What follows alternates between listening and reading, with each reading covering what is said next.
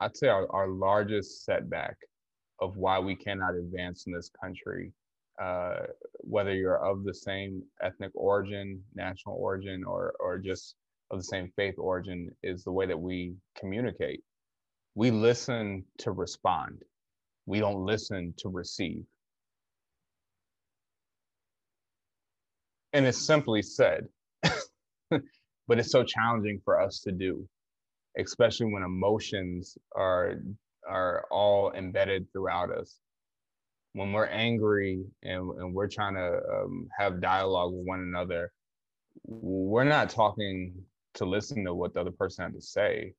We're trying to get our point across, and we're trying to be heard, and we're trying to be listened to, and we want some type of vigor to be thrown behind that. When we're excited, we're not talking to listen to what somebody went through. When I communicate with my wife, that's one of the setbacks that I have. One of the flaws I have, many flaws that I do have, by the way, but one of the flaws that I have is my communication style and tactic. If something is bogging me down, I'm not in the best listening mode. And the challenge I also have with that, within the Suppression Olympics piece, is the fine line between personal and professional. When I'm in my professional setting and I'm doing pastoral care and counseling, I use my ears that God gave me. I understand I have 2 ears and 2 eyes for a reason, and one mouth for a reason. And I'm not talking as much. But when I'm with my wife, it's like my ears have completely fallen off. Yeah, you're in a raw emotional space where you are your vulnerable self. You are in a place of complete trust. You want to just share what is on your heart or your body or your mind or whatever. You don't want to have to be this ministerial or pastoral presence. You need to be received, not be the receiver. Definitely, definitely. And when I look at my gifts in community organizing, I mean, one of the main principles that we learn in Gamaliel or in Pico is self-interest. What is that individual's self-interest? Why am I talking with them? What am I trying to gain from this? But what is their self-interest? It might be, I just want to make money. It might be I care about healthcare. I want to get universal healthcare. It might be racial equity and justice. But when an oppression Olympics exists, it's hard to find a way in which that we can find, as I would say, self-interest of that individual, because we're more concerned about me, myself, and I. I've got Tupac Shakur, native of Baltimore, if you will, with his amazing allegorical album, A Rose That Grew from the Concrete. He eloquently says in a feature that he had in one of his songs, you got to get yours, I got to get mine. But if society is training us to be selfish in that nature, and that's what it is, it's selfish, right? I gotta get mine, you gotta get yours, That's how the world goes around. Money makes the world go round. We'll never see our generations that are going to be more gregarious, more giving, more gifted as we move forward in this new world. We're just going to keep on seeing these patterns, these pedagogies of pain and lack of promise. Yeah, I would say there's a fatalism in that attitude, which for me growing up in white privilege, for sure, and a really benevolent white privilege. I had a pastor father and a teacher / principal mother, two people whose entire lives were service. And I grew up in a community of white Christians who were very invitational, very welcoming. The whole ethos was, hey, welcome. How can we help you? What's going on with you? And I look at the world and I can't understand why this is not one of the things we're building our future on. And this is part of why I do all the work that I do, because I believe that's by far the better way, that we should be trying to explore the condition other people are in and help each other so we can all move forward, as you said.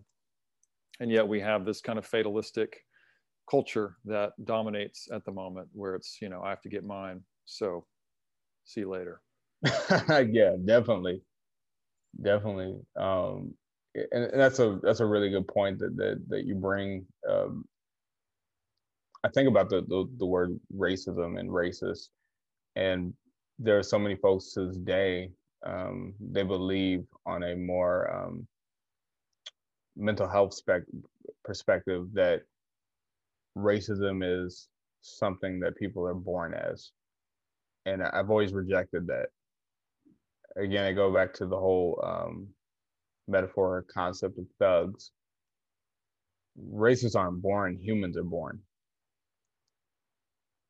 When you are a product of the environment, whether that's the household, the community, the context that you're spending your formative years in, or your vulnerable years in, you just lost a job and now you had to remove somewhere, and you have to relearn your identity in order to move forward. That's what creates a racist. That's what creates vigilantes. That's what creates individuals that are beaten, battered, and bruised, and they want to do the same and cause harm to individuals, because hurt people hurt people. I will never believe that a racist is born. I don't believe, what's his name? Adolf Hitler was born with that in his heart. Right. There's some kind of trauma that occurred, most likely. It's hard to imagine just a purely psychotic Damien, whatever that movie was in the 70s or the 80s, that Yeah. this evil spawn is born, devil spawn is born. That, you know, I've never really seen that substantiated, but we have that meme in our culture, and that's one of the reasons people are fatalistic, is they think that that's out there. Right. Right. And I'm trying to see, how do we as people of faith move from a fatalistic mindset more into a fearless and a faithful mindset. I'm wondering what it's going to take to get there. I want to jump in and say, so, okay, one of the amazing things you've done, it's hard for me to believe this number is correct, but 30 community gardens, right? So that's a generative process. That's a cultivation and a nurturing process. That's literally planting a garden and seeing the healing that comes from all of that. And perhaps as a fair metaphor for how to move forward, it also in one way ties to kind of what all creation is about, connecting people to a deeper relationship with diverse biodiversity, which of course includes racial diversity and cultural diversity and gender diversity, and, you know, all of the different forms of human diversity. But have you found, maybe in what you were about to say, have you found that there has been somewhat of a pathway towards healing from trauma in that kind of work, where you connect people to gardening, connect people to a different focus that's not about defensiveness, it's instead about cultivation, process, maybe more of a Kairos earth kind of orientation to at least part of their day or their week? Have you seen that be transformative? Definitely. One of the biggest challenges in finding the intersectionality of people of African descent and eco-justice was based off of their context, the culture, their community that they were developed in. Many people of African descent believed that anything environmental was a white thing.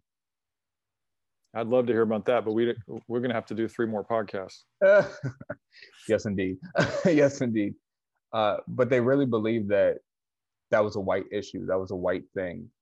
So I spent so much time trying to teach people of African descent, of African American culture, to be specific, that this issue actually impacts us more than any other culture, domestically speaking.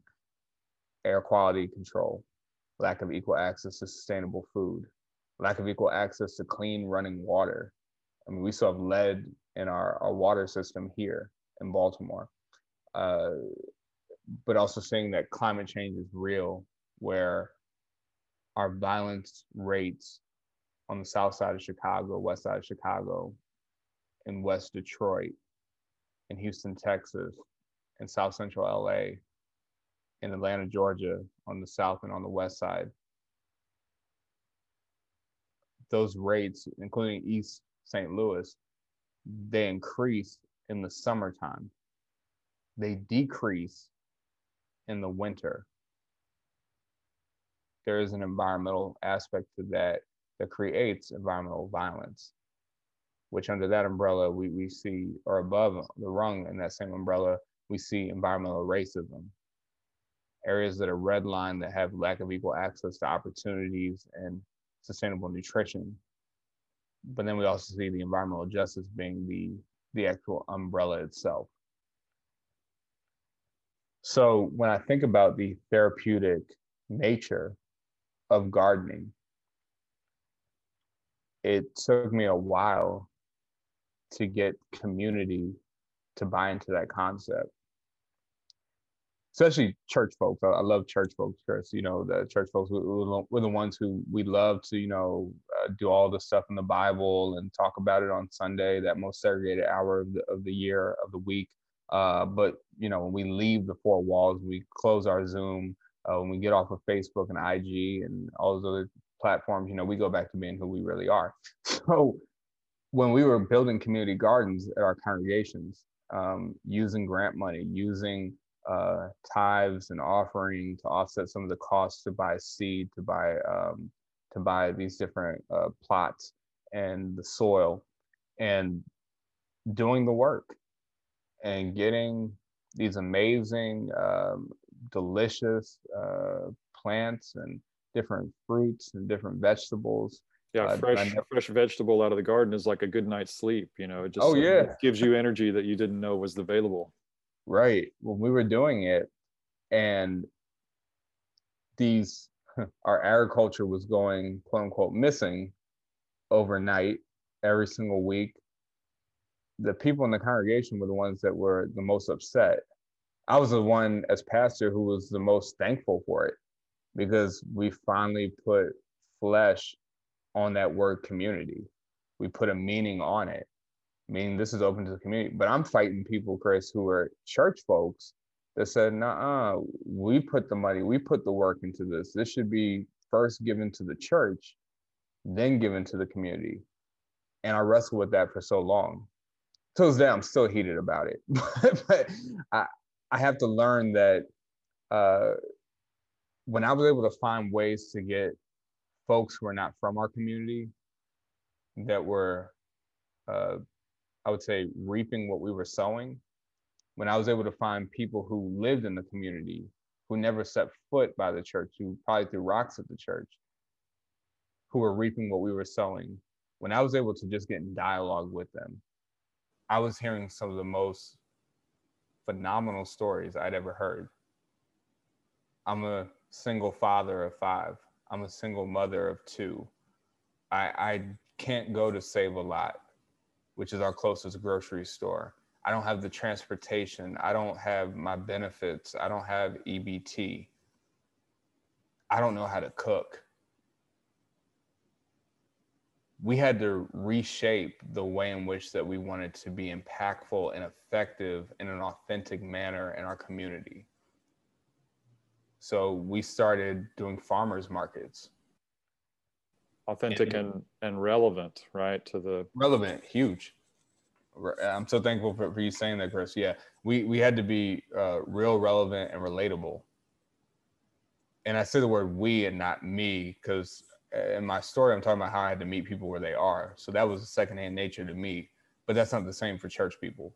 So they're still stuck in the mindset of, well, we anteed up all the money. We anteed up all the work. It's our blood, sweat, and tears that created this. Why are they getting a piece of what is due to us? And Chris, let's definitely have this conversation of my sanctified imagination of what I believe being a steward is. When I think of the word stewardship, the word steward, I look at it as we're managers of God's mission field for just a season. But I have to be careful using that word steward, because I learned through you, Chris, that does have a negative connotation in other cultures. So now it's, how do I create a theological philosophy, but also a humanistic philosophy to be able to reach people where they are so that I can teach them that right now, none of this stuff is yours. That Beamer, Benz, and Bentley, that bank account that you have, the bills that you have, yes, you're dealing with it for right now, but the Lord giveth and the Lord can take it. So when I was looking at all the community gardens that we were building, it only happened when we were able to finally and fully embrace the community that we were serving, because the congregations were suitcase churches. They didn't live in the community. When they finally made it, whatever that looked like, got their job, their little piece of land, their house, that new car they always wanted, their retirement, their pension, they were able to finally move to the suburbs and just come into the city whenever it was time to go to church during that, segregated hour that we talked about. But when I had to teach them that if folks are taking the food, it's a community garden for a reason. It's not a congregational garden. They wanted to build fences to keep people out so that only they could have access to what was inside the fence. But I had to shift their mindset to say, we are the only church on this block in this community. If a fire were to happen, if we were to be burglarized, if a drive-by were to happen, you want to have the trust, the respect, and the relationship of your surrounding neighbors on your side during any of those things. There were so many times that at St. Philip's in particular, in East Baltimore, where I was started, I saw that there were so many issues around theft, mailboxes being stolen, the building being broken into. And because of my relationship with people in the projects, because of my relationship with people in different government-based housing, different neighbors that I was working in this community garden, Eager Park with, they were able to be our natural security and say, they were the first ones to notify me, hey, Pastor, we don't have Ring at the time. We didn't have Ring on the door and access to that. So the community's telling us, hey, Pastor, like, this is going on, that's going on. But the greatest success of when I was able to create 30 gardens in the Midwest during the time I was living there was being able to use returning citizens, God's children, that whatever legal mistakes they made, they've written their wrongs, they don't deserve that label, and now they're able to move forward in what God has placed in their hearts and their lives so they can live to their full potential. They weren't able to get jobs with a record. The ban the box is still an issue in our society today. But they learned trades when they were incarcerated. They learned skills when they were incarcerated.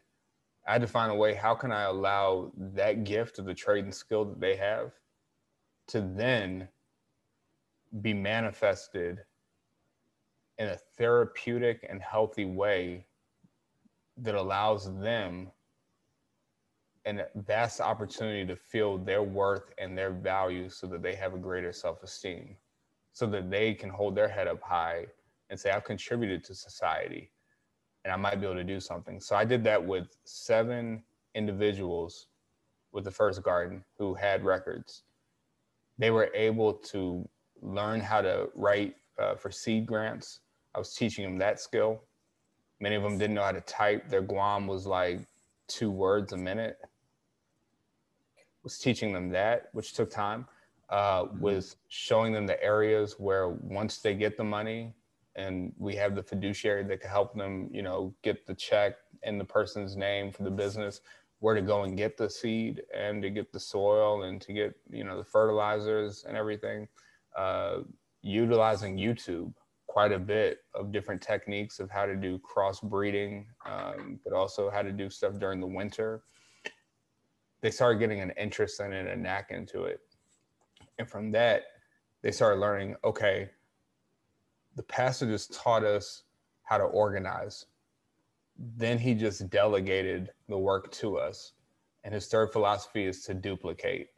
So they learned how to take what they learned to go into a different area of the city and to basically duplicate what they learned. And it worked. And I was along them every step of the way. I mean, I look at the book of Kings, chapter 19, verse 1, 1 Kings 19. Elijah's called these two prophets, minor and major. They're walking side by side, even though the cloak or the mantle from Elijah has been transferred to Elisha, knowing that even though it's mentor mentee, that they're walking side by side with one another. They're not one's leading and one's following and one's distant. I'm walking side by side because we are equals. Whatever the penitentiary wants to say, whatever the legal system wants to say, whatever society wants to say, we're still strong, beautiful, and gifted children of God who both happen to be Black. So I was doing this with sisters in Christ, with brothers in Christ. I was dealing with individuals that were part of the LGBT community that felt as though they have been outcasted from the church, and because of these gardens, they felt a deeper presence and a deeper spirit to God, to their Creator. There were folks that they'll never to this day know what a Lutheran is, but they say I'm a member of that Lutheran church.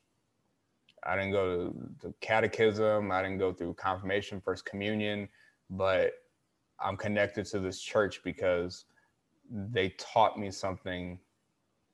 And the part that bothers me is it was the pastor that brought them to the church, not the people in the pews who grew up in the church.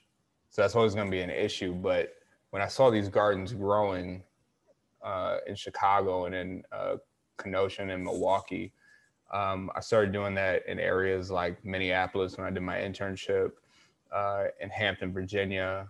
I was able to even do that in Baltimore, where we had more resources that we could work with. But there's definitely a therapeutic aspect to all of this. The biggest piece I want to say is it allowed them to develop, and this isn't just people who are quote unquote returning citizens, but these are just individuals who wanted to contribute to God's creation. They learned different skills. They saw the effects of these skills,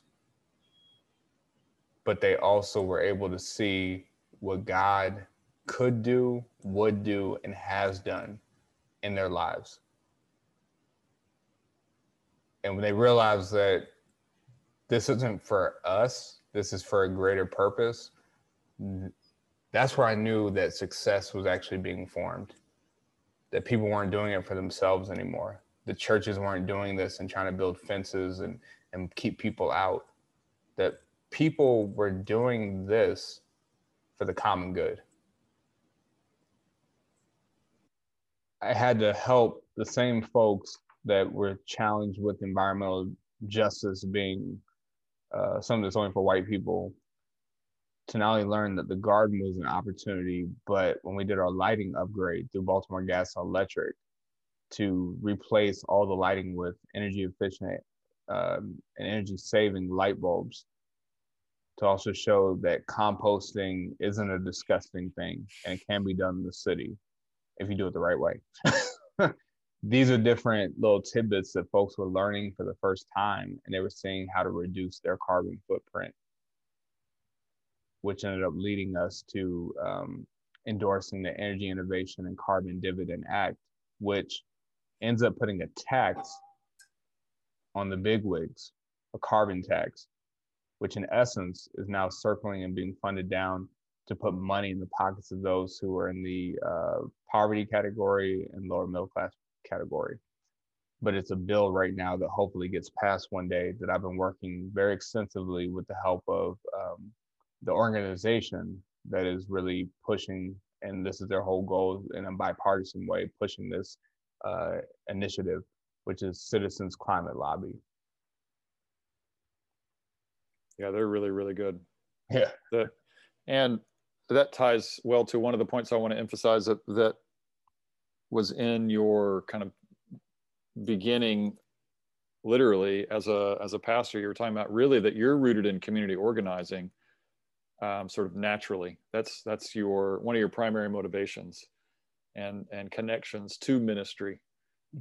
It sounds to me like you had, or rather have, incredible gifts as a pastor, as a voice for Christianity as a connector for people of faith that are trying to understand and articulate all of these things that are complex about modern life and inner life, and yet what really motivated you was the idea of getting out into the community and making a difference in people's lives. I admire that so much. I cannot tell you, and I relate to that also really strongly. One of the things that has driven me to not be very active in the church is that I look at the church and just can't, I don't understand what's going on. It's like there are so many issues right outside the doors. And as you said, kind of people go into the building, they have their moment of reconnection, renewal, and then they go back out into the world and I think feel disempowered or unable to really make a difference. And meanwhile, I just feel like, man, here we are in this age of need. And there's always been an age of need, but there are so many opportunities to exercise your ethos or your faith or your beliefs. And that's really what we need. That's clearly what is being called for in these, at least New Testament kind of texts. Mm-hmm. And so again, my deepest, sincerest gratitude to you for being one of these maybe new kinds of leaders in the way people define church. Definitely. Thank you for that. Definitely. It's so wonderful. And then the fact that you are so far above and beyond what most of us can imagine getting done is pretty awesome too. I want to ask you about back to the root idea of how to properly talk about the Black American identity in terms of just the naming of it. And so in hearing you talk today, I want to lightning round, I guess, check in on. Yeah.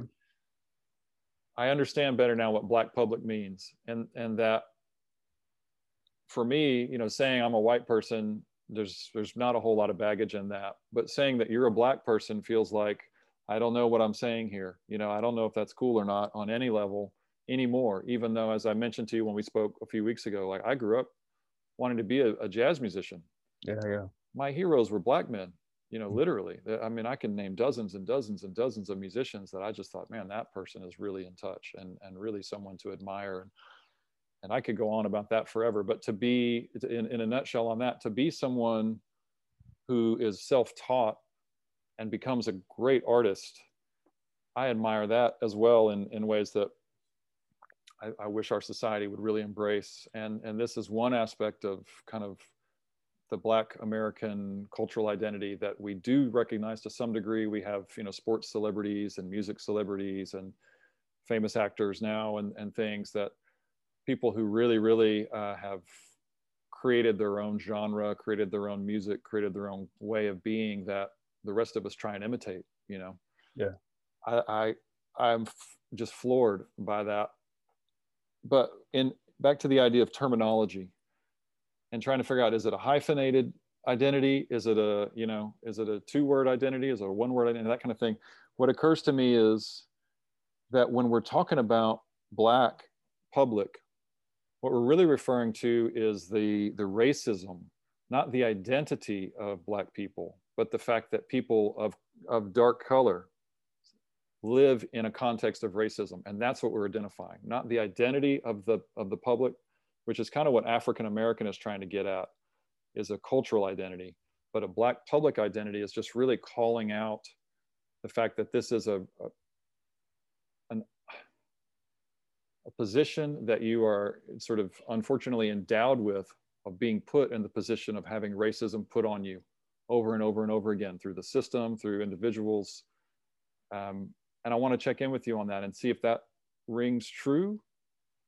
And so there's, like when I was talking to Vance, one of the questions I asked him was, can I say Wado? To W-A-D-O. Mm-hmm. And he said, well, if you're talking to a Cherokee person. And Yeah. suddenly I was Yeah, like, yeah. oh, I get it. Because I lived in New York for a while. You don't talk to Puerto Rican people in the same way you talk to Dominican people or Haitian people. Mm-hmm. There's so much diversity in culture. And one of the things that some of the great Native American thinkers have pointed out is that white people think everyone should think like them. And so they apply this real kind of template to the world often and want everything to be kind of simple. And what we're perhaps talking about here is that the Black public refers to this public that has racism put on them. The identity of the individual then is according to a much more personalized paradigm, a much more relational paradigm, where the better I know you, the better I know how to navigate that stuff. And yeah, so I'm not doing a good job of asking questions, but I want to check in That's with all good. Yeah, yeah. Yeah, what's your take on that? Yeah, I definitely believe that there's a cultural normality that we see within the kind of this commodification of the word black. Historically speaking, I mean, there was a word time we were being called Negro, and colored, then black, then African American, and then we're kind of seeing history repeat itself, where now it's just black. We're in that stage where I think we do put the commodification on ourselves, but I also believe that the white society that I mentioned also puts that label on us. And essentially, with the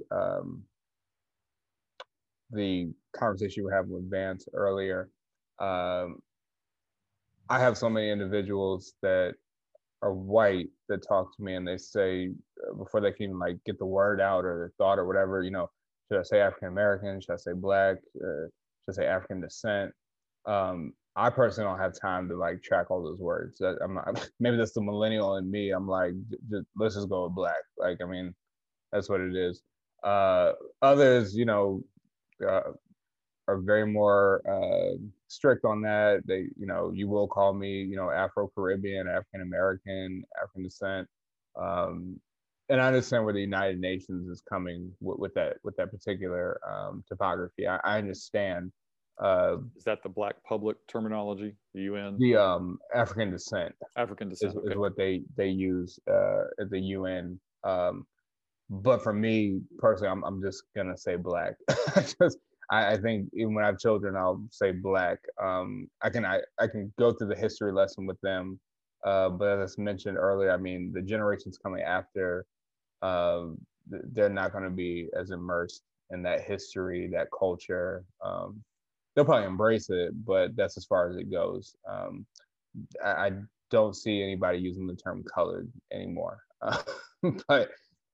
but who knows? It might come up down the road where it's like you'll identify me as colored or I'm Negro or whatever. But I'm always gonna just say if we just I love how you talk about the root. I think about the movie Birth of a Nation, the newest one that came out in 2016 with Nate Parker playing Nat Turner. There was a particular scene where one of his colleagues, who was also a slave, is about to kill one of the slave masters in the midst of this kind of battle that they're going through. And Nat Turner, that character, if you will, he stops him right in his tracks and he says, "No, the root, not the branch." And that stuck with me, that particular scene, ever since I've seen that in the theaters on the south side of Chicago. I've always believed in that we're trying to address the root of the issues, not the branch. I'm trying to address what is really the infectious disease of racism in this country, not the branch, which is name calling, which is ways in which that we're treated in the legal system, the academy. I'm trying to get to the root of that. That's why I said racism isn't a born trait. It's something that people learn. So when we're talking about how are we labeling ourselves, I play the same role as some of my colleagues that were like, well, what do I call you? African American, Black, African national, African descent. I said, well, what do I call you? Anglo-Saxon, European American? I mean, European, Western Thank European, Yes, exactly. It's like, yeah. And I learned that particular, I would say quarrel, if you will, for lack of better words. I had to learn that when I was introduced to this thing called lutefisk in Minneapolis. and there was different ways that people prepared lutefisk. I didn't know what it was. Somebody bought a ticket for me and said, "I want you to try it." Just like Rocky Mountain oysters, still didn't know what that was until I was a city slicker that had to learn the hard way. But with lutefisk, I'm learning the culture behind that dish. And I'm a foodie. I love food. I really do. I love good food. I have a lot of dietary restrictions, but I love food and I love to travel. So that's kind of where COVID has been harmful for me. But I learned the culture behind lutefisk, that there was a way that Norwegians made it, a way that Germans made it, a way that Swedish folks made it. But when I'm talking to white people, I'm trained, black and white. I'm not trained, are you Norwegian descent? I mean, they tell me all that stuff, but do I really care? No. To be transparent, to keep it a buck, I don't. And that's got me in trouble. When I talk to folks that are from that have a Caribbean descent or have a South American, Central American descent, to them, I didn't know what Latino, Latinx, all that meant. We were taught the word Hispanic, and then I'm learning, that's improper to use too. I was taught to say African, and now I'm learning it's African national. So my biggest thing is, if we know what the racial epithet is, cognitively speaking, we know and we're making a conscious decision on whether to use that in a derogatory and defamatory and disrespectful way, and to not use it to be respectful to thy neighbor, to love thy neighbor as Christ first loved us, as God first loved us. So when we get that out the way, I'm not as bothered by if somebody calls me Black versus African American versus African national versus African descent versus just African heritage. But I'm willing to engage in the dialogue, because as long as they're not using the racial epithet that many folks use behind closed doors, and now we're seeing with all these hidden body camera footage and all that, with technology advancing, they're using it at people all the time. And that people who have low self-esteem of one another are using towards one another in a endearing way, if you will, which I disagree with that concept. As long as we're not using those racial epithets toward one another in dialogue, and we're not asking, is it okay for me to say that word, when we know good and well historically with the trauma that has come from that word and the power that comes from that word, of people of different backgrounds using it towards people of African descent, to the Black public, then we can engage in dialogue. But that takes a level of spiritual, mental, and emotional maturity for people to be at that level. I used to be so uncomfortable when I would hear white people start saying the words to their favorite rap song that was explicit, knowing I'm in earshot's distance, saying the word and looking around to see how I'm going to react. As I teach generations behind me, I'm only responsible for my actions and reactions to situations. Am I going to challenge every single white person that uses the word in my presence? No, because I don't have the time, the energy, or the capacity or dedication to fight all those battles. But when it's dialogues like this that actually have meaning and are effective, when it's critical conversations and difficult dialogues that I can have with people that I trust, I'm doing my part in that battle. But when I cease to have conversations altogether, that's when I'm a disservice to my community that I represent. Because we have to have this dialogue. I don't care who people voted for in any election. If we can't have civil dialogue about where our values, our principles, and where our mindsets are, then there's no point in having the dialogue. It's got to be civil. I mean, it just does. If it's not, then we're just talking at each other and not to one another. Yeah, there's probably the biggest thing that's coming out of this, in a sense, the biggest simple picture for me is how deep each one of these kind of columns of questions are. And because I have so many things I want to say and throw in and hear your response. And, it's it is important that we continue in this way, whether we get to talk together or in the various other people that we talk to. So I appreciate all that so much, and I just wish we were further along.